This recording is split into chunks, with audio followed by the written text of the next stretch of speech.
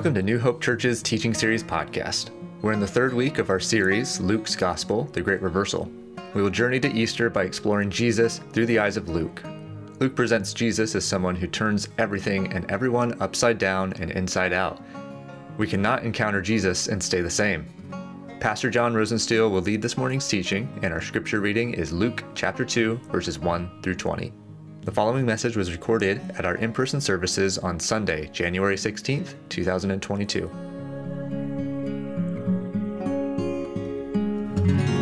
All right, good morning, everyone. How's everyone doing? Good. It's been said you don't get a second chance to make a first impression. Have you heard that line before? I think it's true. I did some research on first impressions, and it was shocking that most of us make first impressions of one another within 4 seconds. Within 4 seconds, you size up another person and determine the type of individual they are. This is scientific study after study after study shows that 70% of Americans said that they determine who someone is and the type of person they are before they ever speak. So I want to help us here, more than spiritually, just help us in our first impressions. And so a couple of things when we approach someone that studies have shown is like when we see if someone's dressed well, then immediately we think that they're wealthy. That's a pretty easy one, probably. When you make good eye contact with someone, they think that you're extra intelligent. Suddenly everybody today is going to make really good eye contact, all that. When you speak quickly, then people think that you're competent, that you're good at what you do. When you have many piercings, so if you have a lot of holes in your body that you've put there, then people think that you're creative, but maybe not that intelligent. No offense, I'm not saying this is how you are, I'm just telling you if you have a baby face, kind of more of a rounded face, people think that you're more trustworthy.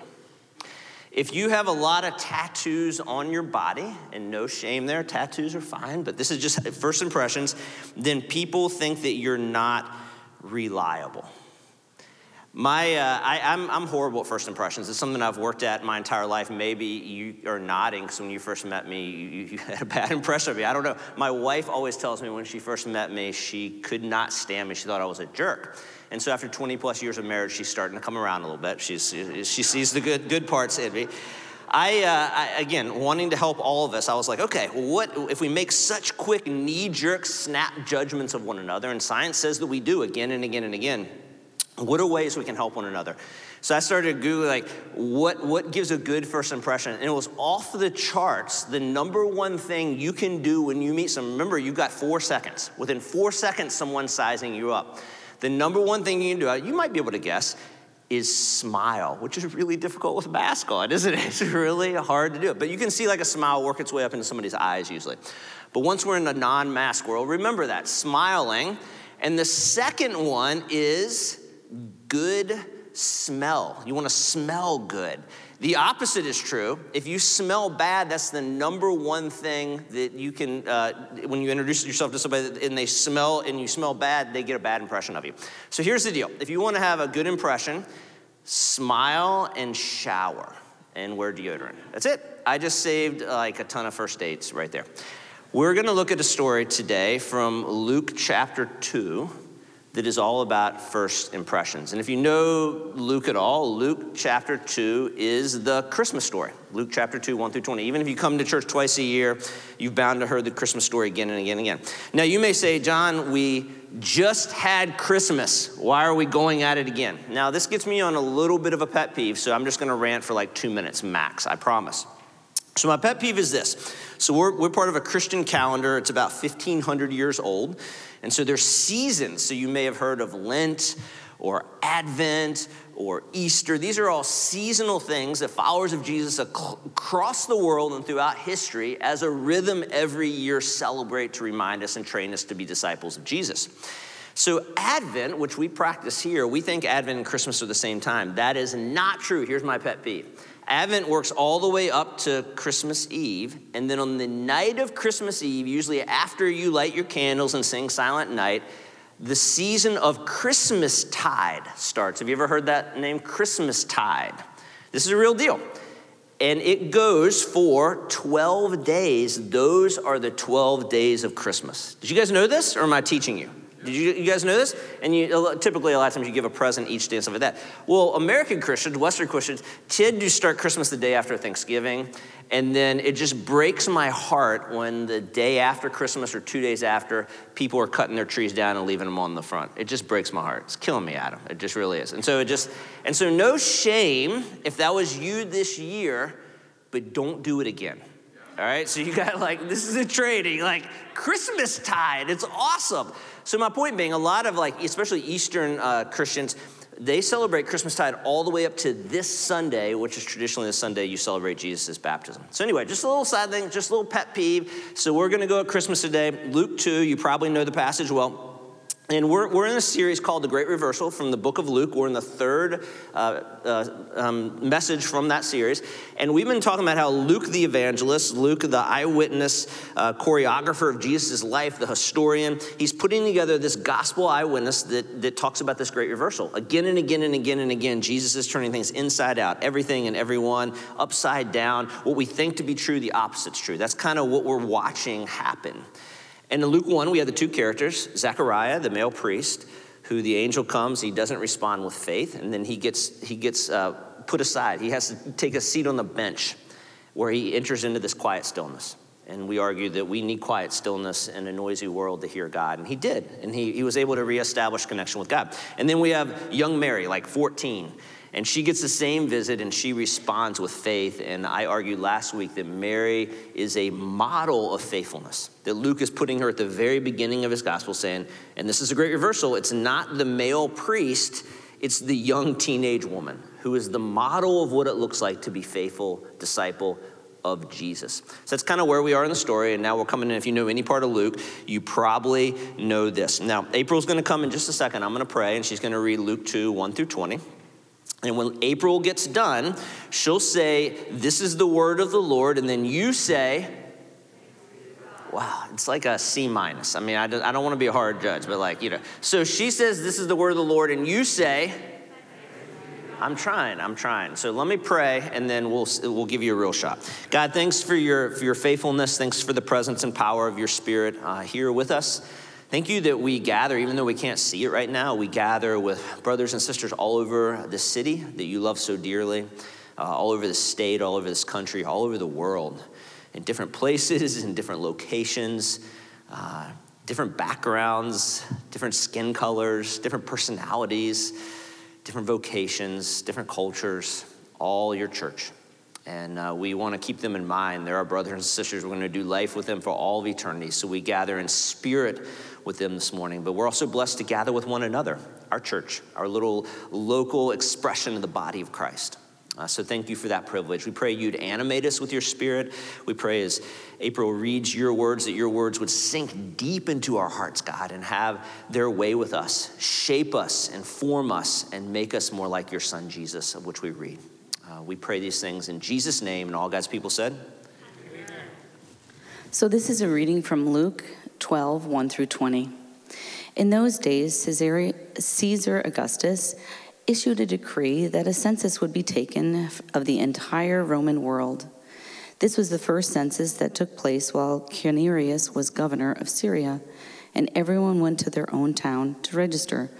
So Joseph also went up from the town to Nazareth in Galilee to Judea, to Bethlehem, the town of David, because he belonged to the house and the line of David. He went there to register with Mary, who was pledged to be married to him and was expecting a child. While they were there, the time came for the baby to be born, and she gave birth to her firstborn, a son. She wrapped him in cloths and placed him in a manger because there was no guest room available for them. And there were shepherds living out in the fields nearby, keeping watch over their flocks at night. An angel of the Lord appeared to them, and the glory of the Lord shone around them, and they were terrified. But the angel said to them, "Do not be afraid. I bring you good news that will cause great joy for all the people. Today in the town of David, a Savior has been born to you. He is the Messiah, the Lord. This will be a sign to you. You will find a baby wrapped in cloths and lying in a manger." Suddenly a great company of the heavenly host appeared with the angel, praising God and saying, "Glory to God in the highest heaven, and on earth peace to those on whom his favor rests." When the angels had left them and gone into heaven, the shepherds said to one another, "Let's go to Bethlehem and see this thing that has happened, which the Lord has told us about." So they hurried off and found Mary and Joseph and the baby, who was lying in the manger. When they had seen him, they spread the word concerning what had been told them about this child, and all who heard it were amazed at what the shepherds said to them. But Mary treasured up all these things and pondered them in her heart. The shepherds returned and glorifying and praising God for all the things they had heard and seen, which were just as they had been told. This is the word of the Lord. Thanks be to God. All right, so first impressions matter. That's what we've established. And this is our first impression of God incarnate. People often ask me, what is God like? People desperately want to know that, and if we get that wrong, we get a lot wrong. Well, I think a simple response from Scripture is that God is like Jesus. Jesus is the exact representation of God, the writer of Hebrews tells us. So this is our first impression of Jesus. I think instead of just kind of, reading this nice, cute story and moving on, we look at it as a first impression. From this first impression, what can we learn of God? So let's get into the text a little bit. I will just spend a little bit of time here. Luke positions us within a historical context. Again, this is not fiction Luke is writing. Luke tells us this is a time of Caesar Augustus. He says there's some type of census that's going on that causes Mary and Joseph to leave their town of Nazareth, where they're at, and travel to Bethlehem, which is close to Jerusalem. This is essential language that Luke uses. He's being very intentional. He says Bethlehem was the town of David and that Joseph was of the line of David. He wants his readers to know that because those are prophetic markers for the Messiah, for this one who had been promised and Israel's waiting, who would come and be their savior and redeem them. These are two of the attributes they're to be looking for. The Messiah would come from the town of David and from the line of David. So that's really essential. Luke wants to hone us in there. The journey last week, we put up a map. I think another one's coming up, that Mary traveled last week to visit Elizabeth. Very similar journey. This time she's 9 months pregnant, though, so if that's ever been you know the difference in that. It's a different experience. Traditionally, we picture Mary traveling on a donkey all that way. It's about 70, 80 miles, probably took 3 or 4 days. Luke mentions no donkey, so I don't know what to tell you about that. Maybe there's a donkey, maybe there wasn't. Mary was pledged to be married to Joseph. We talked about last week in this context in first century Judaism, you got betrothed. So your families would have a marital contract. And Mary's maybe around 14 years old. So we're in the middle of that marital contract. That's why the message last week was so startling to her, and she had to navigate that because they had not had sex. Luke is clear on that. And yet here they are traveling 9 months later as a man and a woman, and he still tells us they were pledged to be married.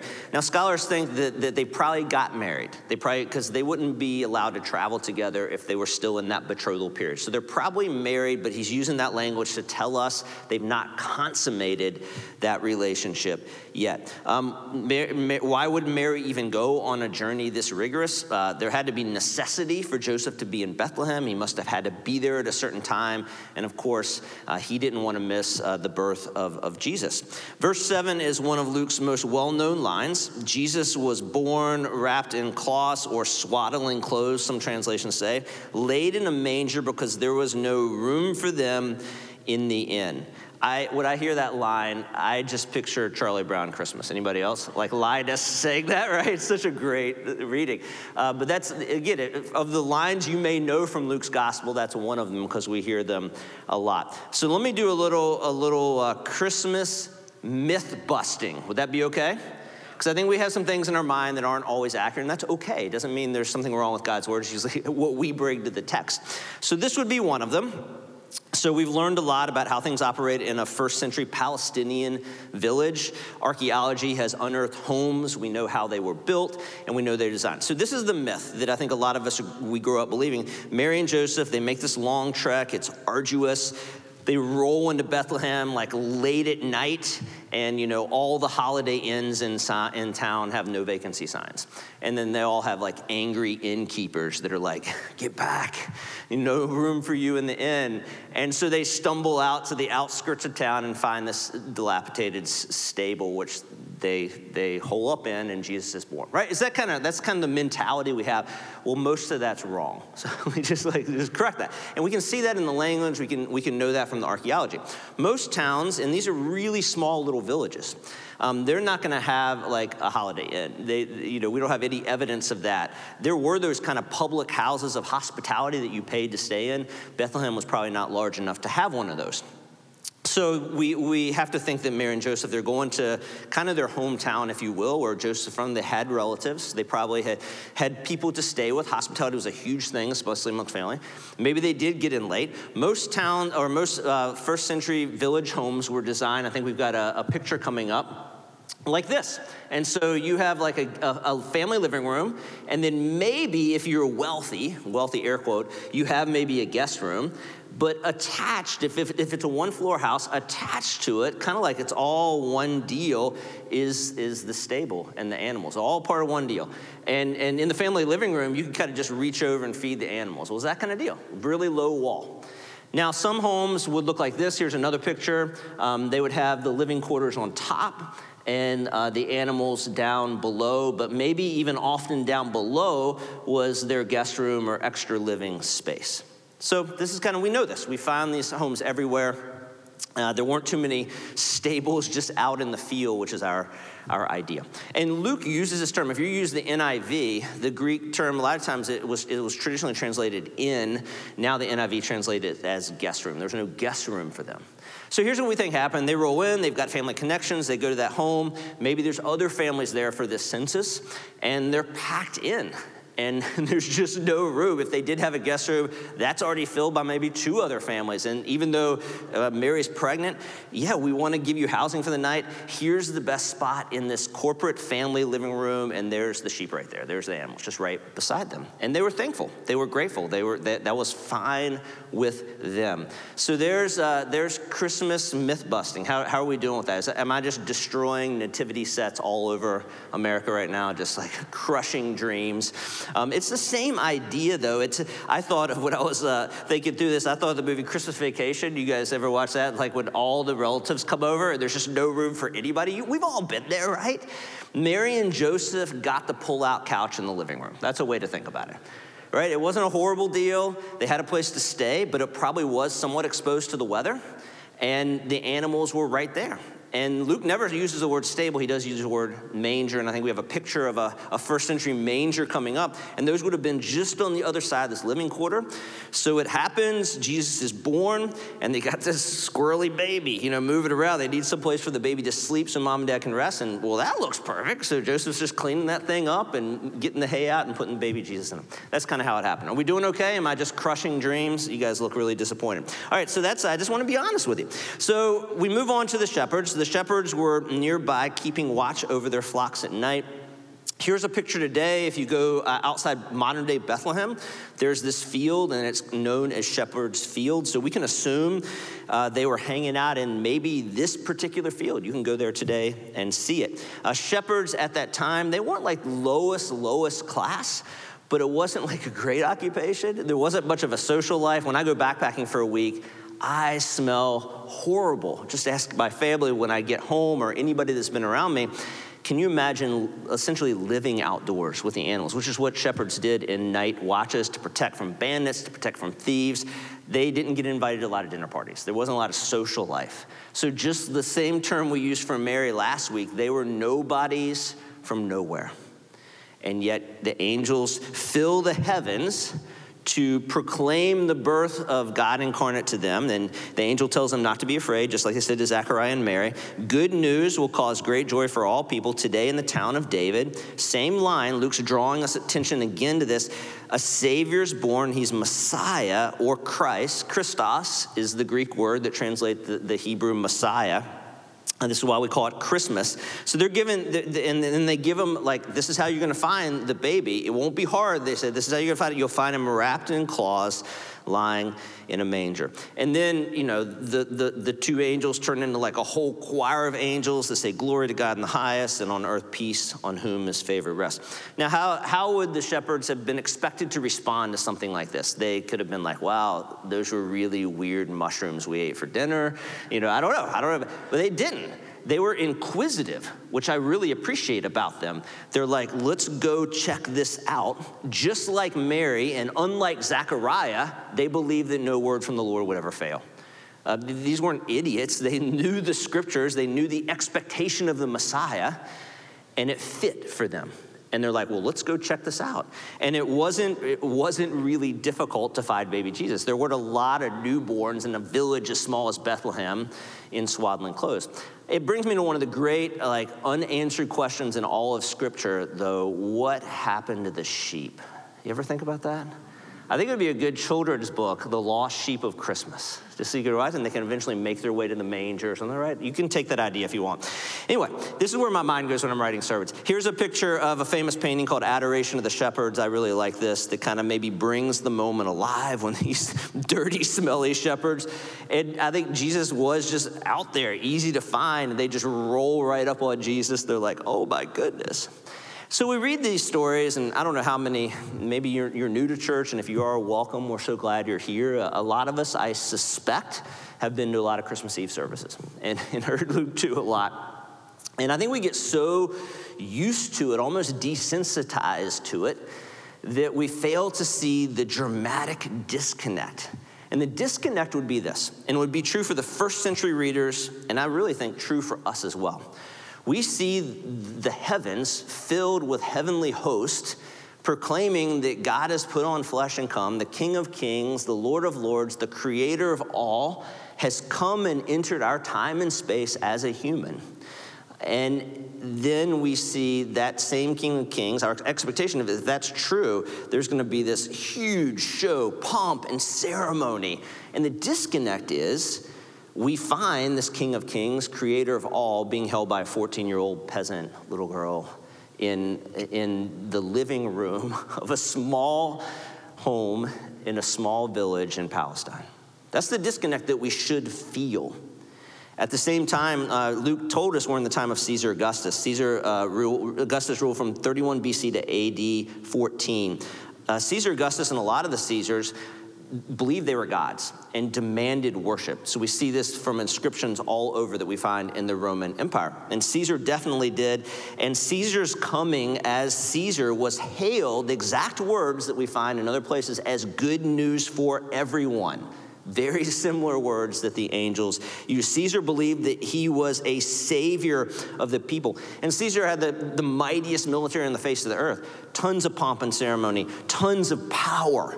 Whatever Caesar did, he wrote about it on monuments and rocks and inscriptions and left them all over the Roman Empire for people to see and read. That's what we expect. Someone powerful and famous that's ruling the world to act like that. And then we have this disconnect when we see the angels describe the King of Kings and tell the shepherds to look for a baby lying in a feeding trough.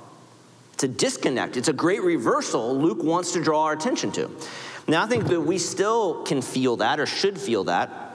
On July 22nd, 2013, this has been a while, a global event occurred. Prince George was born. You guys know who Prince George is? Son of Prince William and Catherine, Duchess of Cambridge. What's so special about Prince George is that one day Prince George will be King George. So this was really, really big news. If you remember back in the day, it wasn't a normal birth. It was a St. Mary's Hospital in London. The entire place was locked down. There was police, there was military. They searched the entire place. They had a whole floor to themselves. And after the baby was born, a 62-gun salute happened in London. And in places around the world, the Buckingham Palace, the customary announcement was made outside of Buckingham Palace. Trafalgar Square, which is really beautiful and has those fountains, they turned them blue for a boy. And then gifts started pouring in, and congrats started. President Obama called, and Twitter blew up, and people are writing sonnets and musical pieces on behalf of this baby. And it was there's a group that looks at branding, and this is a true story. This is crazy. They look at the strongest baby brands. Who's got the best marketing for a baby in the world? And I think that Jay-Z and Beyonce's daughter Blue Ivy had the leading brand, and this child just skyrocketed over it. And so they said that in baby brands, this is going to be the most famous baby that's ever been born. So there's this kind of verbiage going on, and there's this huge disconnect when we come to the text of Luke 2, and we see clearly a more famous baby, a more important birth, and yet there's no announcements. Right? There's a teenage girl holding baby Jesus, placing Jesus in a feeding trough in a very simple home.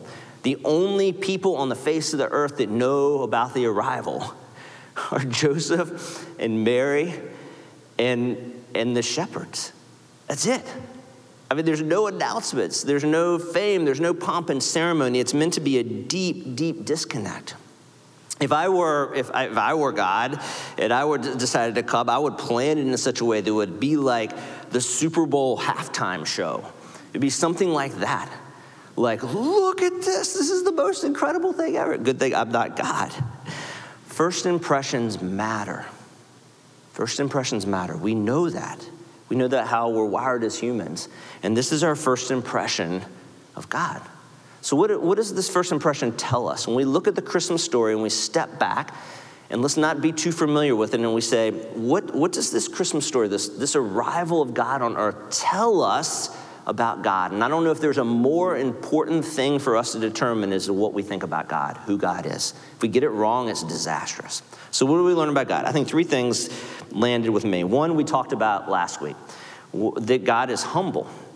And I called, if you remember last week, I probably offended a lot of you, but I called Mary a lowlife. Do you remember that? And what I meant is that's the word humble.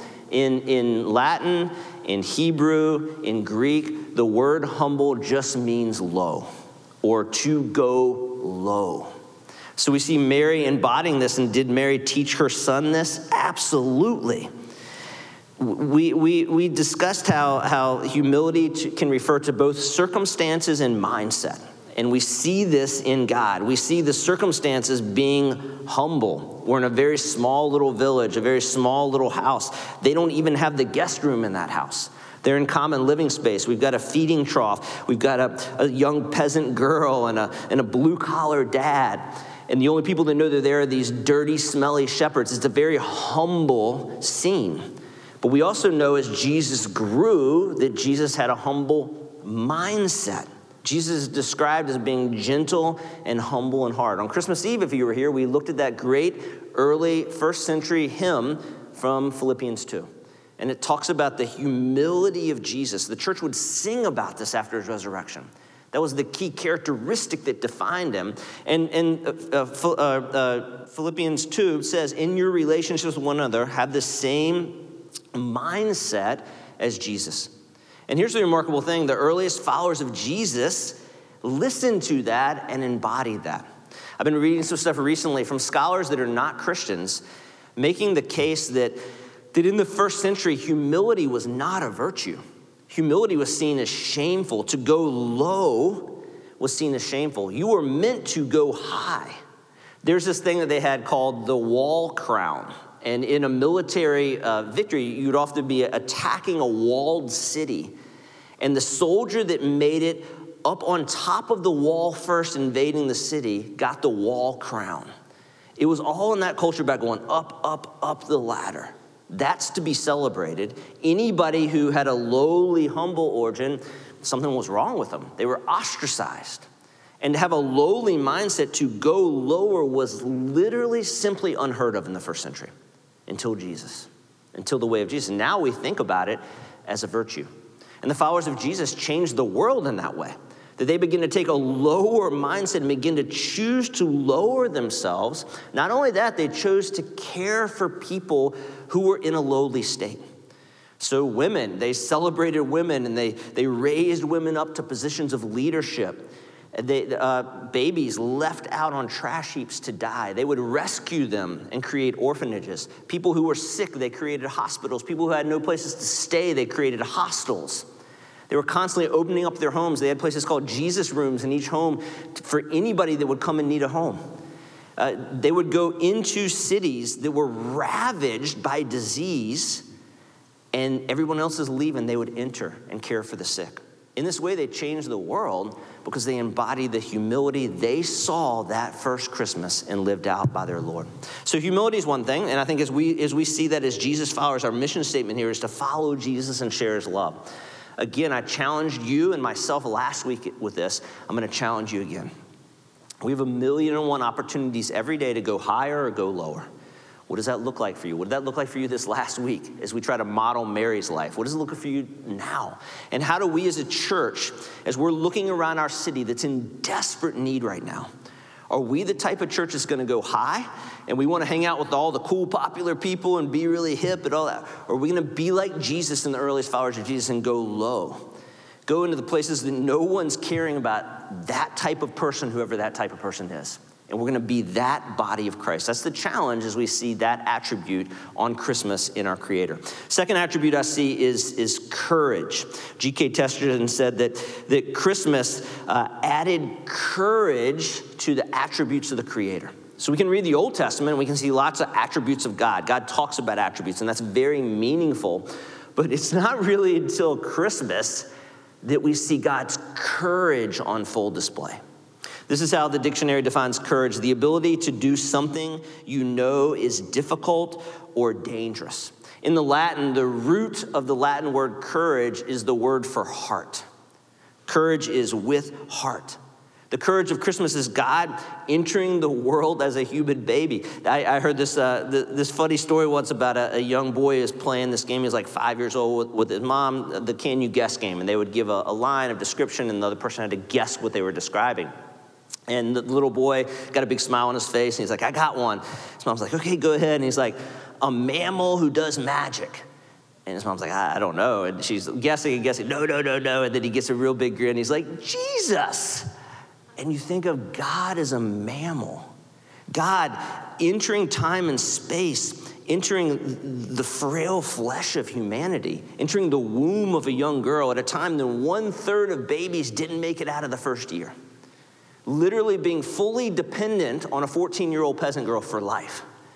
I mean, you talk about courage. God's the type of God that sees the burning house and doesn't go the other way, but says, we're going in. We're going in. And why? For us. Luke, we'll get to this. This is one of my favorite chapters in Luke. Luke 15, it'll be a while. But Jesus is trying to explain to the religious leaders who God is. And they don't get it. They've lost their way. And so Jesus gives 3 stories, another well-known section of Luke. And he says, like, there's a lost coin, there's a story about that, and there's a lost sheep, and there's a story about that, and there's a lost son, and there's a story about that. All the stories are saying the same thing. Something was lost that was very valuable. A character in the story would do literally everything to find the thing that was lost. And when the lost thing was found, there was great rejoicing. And Jesus is simply that. That's God. That's the heart of God. And we are the lost coin, the lost sheep, and the lost son. I had a friend once tell me a story. He had an opportunity to be in 9/11 right after it all happened, like a day or two. As a pastor, I got called in to the scene. And he said it was like apocalypse. It was, we were seeing it, most of us, unless you were there, we're seeing it on our TV screens, and it was horrific. But the air was toxic. Remember all that? There was all kind of smoke. There were still buildings falling every day. Tons and tons and tons of missing people. So imagine the families of those missing people. Communication was rough. And so everybody got on planes, just those families. Everybody else is trying to get out of New York. All the families are trying to get in because they haven't heard anything from these missing people. And they're thinking the worst, but hoping the best. And he said it was like an apocalyptic scene. He said you'd be walking up and down the seats, and he said there's rubble everywhere, and there's smoke, and there's just distress, and medical crews everywhere. And he said you would walk up and down the street, you would see people holding big signs with the picture of their loved one saying, have you seen this person? He said it was just heartbreaking. But he said those people were not going to stop until they found the person they love. And I'm like, that's God. That's the heart of God for me and for you.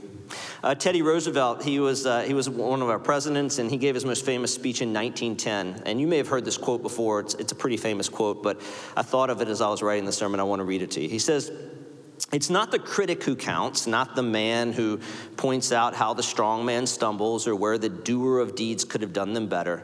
The credit belongs to the man who's actually in the arena, whose face is marred by dust and sweat and blood, who strives valiantly but who errs, who comes short again and again because there is no effort without error and shortcoming, but who does actually strive to do the deeds, who knows great enthusiasms, the great devotions, who spends himself in a worthy cause, who at the best knows in the end the triumph of high achievement, and who at the worst, if he fails, at least fails while daring greatly, so that his place shall never be with those cold and timid souls who neither know victory nor defeat." Nelson Mandela has used this quote. I guess Miley Cyrus has it tattooed on her arm somewhere, which is like it's a broad array of people who are compelled by this quote that is essentially talking about courage. And I thought, when I read that quote, I was like, Jesus is the ultimate man in the arena. God looked at the burning building of our world and says, I'm going in. The last thing we learn from Christmas is that God is approachable. And this would have been a big shock to the first century Jewish audience who had a conception of God, that God was unapproachable. And maybe that's a conception you hold today in your heart, that there's barriers between you and God that you would have to get through to get to God. And that's understandable with a Hebrew mindset of God reading the Hebrew scriptures, because God shows up in a burning bush and then at the top of a mountain and only Moses can go, and then he leads the people of Israel by a cloud by day and a fire by night, and then the Holy of Holies in the tabernacle, and then the Holy of Holies in the temple. And there's always divisions because God is holy and the people are not. That's the quandary. That's the issue. So there is an aspect where God is unapproachable. And then we have Christmas. And God becomes fully approachable. Can you imagine when Prince George was born, if you wanted to go try to hold Prince George, and you just were really compelled by the royals, and that was your jam, and you were really excited, and you just bum rushed the hospital, what would happen? It wouldn't go well for you. I got invited to a Blazer game the night. I like to go whenever I can, go Blazers. And I was shocked. My friend was super generous. Our tickets were on the fourth row. I'd never been that close. They're really large dudes from the fourth row. And so I could hear the huddles. I'm right there. What do you think, how do you think it would have gone for me if it was 10 feet, if I would have just busted out of my seat, ran up to the Blazer huddle and put my arms around Dame and CJ and be like, what's the play? What's the play? Because what else was going on, and I'd never noticed this before, there's a line of very large gentlemen wearing gray suits. How do you think that would have gone for me? Really, in our culture, anybody famous, you can't get to them. They're unapproachable. They're inaccessible. And I think some of us carry that baggage into our relationship with God. Maybe there's something today with you that maybe you once thought God was approachable and God loved you and God came after you, but now this has happened, or this has happened, or this weird image of God has creeped into your relationship as God has become unapproachable to you. That's not true. Jesus, forever was telling his disciples who tried to act like bodyguards. Have you ever noticed that? Everybody's tried to get to Jesus, and they're trying he's busy. She's like, let the kids come to me. Let the woman who has that reputation come to me. Let the man who has that reputation come to me. Let the religious zealots come to me, and let the Gentiles come to me, and let everyone come to me. That was his main thing, is come. And that's what I love about the manger scenes, even though I kind of destroyed the idea of a manger scene. It's close enough. When I look at it on Christmas, and maybe it's Christmas Eve, and everything's quieted down, and everybody's in bed, and there's just that manger scene illuminated, and there's Jesus at the center, it's just open. It's just come. And I think that's my heart for all of us today who carry a lot of baggage in our relationship with God. What we think about God determines how we live, essentially. And I would challenge us to look at this Christmas story this morning, and maybe we think of a God who's haughty and on high, and he's just ruling from his throne above. Glory to God in the highest. And as I said a few weeks ago, it's more like glory to God in the lowest. Or maybe you think it's a God that's just like, peace out, I'm done with you people. This is a mess. You guys are a mess. I'm out. Maybe that's how you think of God. Christmas story corrects that. We got a God who's hurtling into our midst, hurtling into the burning house. Or maybe you do think that you're so unapproachable that you could never enter into a relationship with God because of this and this and this and this. And the Christmas story absolutely destroys that. And I ask you to enter into this well-known story and have it transform how you view God and how you view yourself, because first impressions matter. Let me pray for us. God, thank you for this story. We've become, I think, maybe overly familiar with it, and it's lost its depth of impact. I'm convinced when a first century world heard this story that they struggled with it because it didn't fit with how they pictured someone who's high and mighty and in charge, that it actually was a great reversal of that.